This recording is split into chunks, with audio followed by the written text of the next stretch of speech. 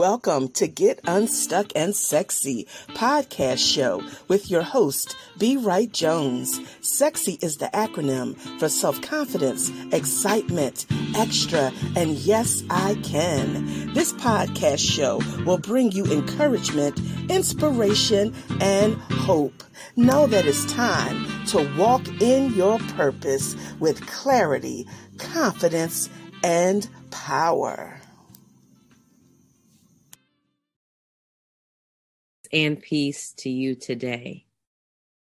I want to thank everyone for the opportunity to be with you for this Power Conference 2023. And for the time that is ours, let us together meditate on the topic of stillness. I'm going to be reading to you a few verses from Psalm 46 from the New Revised Standard Version. Psalm 46, verse 8 through 11.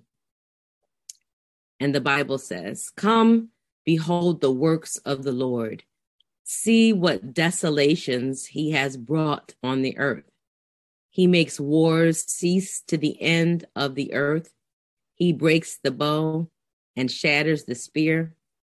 He burns the shields with fire. Be still and know that I am God. I am exalted among the nations, and I am exalted in the earth. The Lord of hosts is with us. The God of Jacob is our refuge.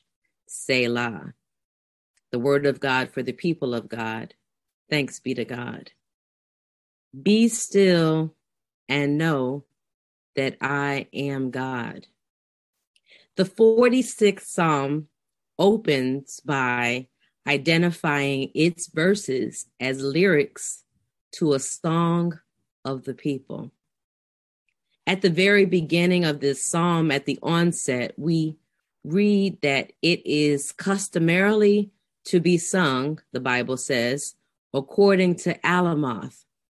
Now, in today's language and in our contemporary worship spaces, this song would have been written and tailored for the sopranos, for the female voices, those of women of childbearing age, it's believed. And in the community, this song, Psalm 46, was led by the sisters. From the beginning to the end of this Psalm 46, from verses 1 through 11, and across these three separate sections of musical praise, the author tells the hearer who God is and invites the listener to come and see the works of the Lord. This song is a bold proclamation to be lifted up among the people, undoubtedly to remind us of God's providence, God's sovereignty, and of God's care. This psalm surely asserts God's power and that God's people are secure because of the Lord's might. And here, friends, this is where we find our focus for our time of sermonic reflection. After the author of this psalm incites us to come and behold, or come and see, but not with your eyes, the hearer is then further instructed to be still and know. That's the first part of verse 10. Be still and know. Now, it's important for us to know that these words are given to us by God, yet not as suggestions, but they are, in fact, divine instruction. The original language does not translate for us as, "I think you ought to," or "you should consider," or sisters and brothers, discuss amongst yourselves and then decide what is the best course of action. No. Instead, we are instructed to be still. And we are instructed to do so by the creator of heaven and of earth. We are instructed to be still by the God who is our refuge and shelter. This God is the one who says to us, be still. The God who is unmovable says, be still. This is our God, the one who says to us, be still, is the same God who, as the Bible says, is in the midst of the city. This is the God who can melt the earth with God's voice. This is the God who invites us to be courageous and is a very present help. Be still is heard from the God who disarms, tears down, and builds. It is this God, the God who demonstrates might and peacemaking. It is this God who breaks into our remembrance with a command. I am, God says. I am God. I am exalted. And I say these things to you. Be still, my dear created ones. Be still, my finite ones, you who have a beginning and an end. Be still. You are not all powerful or all knowing or unending as I am. To you, my beloved, to you who have cares and anxieties and worries and concerns, to you who rejoice and celebrate, to you who live in joy in me, to you who are sheep in need of a shepherd and in need of shielding from life's storms, and you who are in need of my peace. God says to us today, be still and know that I am God. For we cannot know, my friends, we cannot know and grow and appreciate the complexities of God's character unless we be still.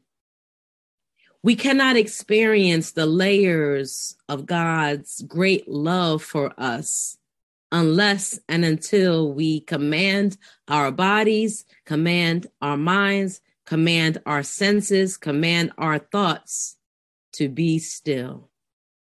Stillness is a state. It's an intentional condition whereby the roaring waves and the winds are told to calm and to find their peace. Peace, be still. Don't just get still, be still. And how many of us know that in these days and times, this is so very necessary for us. And this is as essential now as it has been for God's people from all that long time ago. We need to experience the God of the stillness. This is our God. This is the God that we encounter when we have ceased our anxious movements, as the Bible says. And this be still and know, this knowing is not academic. This yada, this is not the knowing that we can study or that we can read about or that we can know from practicing, only from a relationship, only from knowing by coming through a personal and intimate encounter with God. This knowing, it's the way that we get understanding of God. It's the way that we are able to perceive or to be able to see, all coming through a personal and experiential awareness of who God is. And that's a beautiful concept that God invites us, that we can come to know God and who God is in an intimate way, that we can be still and know God. This command then in Psalm 46:10 is clear, it's direct, and it's dramatic. And yes, it is. It is for those of us who follow God, but not only us. Be still. This is from the God of all creation and the God who can command stillness and rest and peace, even to those who do not honor God, even to those who are the enemies of God. God speaks to the world and says, be still. No matter what, stillness can be issued from the throne room as the Lord wills. He can speak to the situation and tell it to obey. Again, I say this command in Psalm 46 and verse 10, it's clear, it's direct, it's dramatic, and yet it can still be a challenge for us to follow. Be still. Rapha, be still means more than just to sit down in the corner. Be still means to show yourself slack, to show yourself faint, to behave as feeble, as if you are helpless or weak. How can it be, Lord, that you tell us to behave or to show ourselves as weak? It means to let your hand fall, to let yourself to fall, to fail, to cast, to throw, to decline, to withdraw, to relax, to abandon, to let it go, and to be quiet. The word for stillness, be still, can be found in scripture and other places as well. And it describes occasions where our hands, or where the strength of a people, or of a warrior's hand, or of a mighty king's hand has been weakened. Such is the case in Jeremiah 38:4. Jeremiah 38 verse 4 in the King James says, therefore the princes said unto the king, we beseech thee, let this man be put to death, for he has weakeneth the hands of the men of war that remain in the city, and the hands of all the people in speaking such words unto them. For this man seeketh not the welfare of this people, but the hurt. To weaken the hand is to be still, to be unable to move, or to decide not to move in your own strength. Another example of this word, Rapha, is in Job chapter 12, verse 21. Job chapter 12, verse 21 says, he poureth contempt upon princes and weakeneth the strength of the mighty. God commands even the mighty to be still. There are times in scripture and in our lives when the Lord will intervene. Well, the Lord will intervene in our conflicts, in the warfare, or in the challenges, and remove the obstructive hand, will remove the hand of the enemy or of ourselves, whomever is getting in God's way. Will remove the hand, the influence of another, and will say to the church, it's okay. It's okay, sons and daughters, to come out now. All is clear. You can move forward now, for the threat has been disempowered. There are times when God will intervene that way. And then there are also times when God's commands come to us, and that the work and the decision-making be ours. God says there is a time when I will cause the hands to refrain, and then there's a time when I say to you, believer, put your hands down, put your arms down, and take your hands off of it. Be still. Since you trust me, be still. Since you are confident in my awesome authority, then do nothing and be quiet. Do not fight as you would. Do not respond as if you are the mighty one, even as I move you about and give you my words and instruct you. Rest secure, knowing that I am God. Even as we are in the storms, we can be free from them. Be still. Stop flailing about as if we do not know the God who is in control. Be still.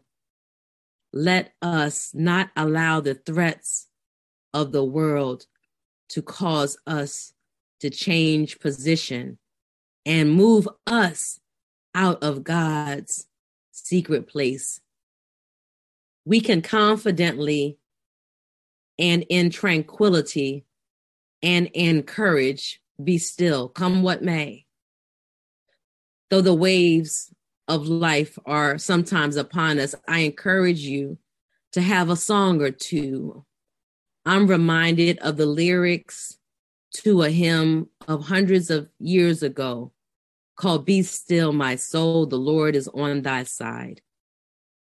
And it goes a little bit like this. Be still, my soul, the Lord is on your side. Bear patiently the cross of grief or pain. Leave to God to order and provide. In every change, he faithful will remain. Be still, my soul, your God will undertake to guide the future as he has the past. Your hope, your confidence, let nothing shake. All now mysterious shall be bright at last. Be still, my soul. The waves and winds still know his voice who ruled them while he lived below. Be still, my soul. The hour is hastening on when we shall be forever with the Lord. When disappointment, grief, and fear are gone, sorrow forgot, love's purest joys restored. Be still, my soul. When change and tears are past, all safe and blessed, we shall meet at last. To God be the glory.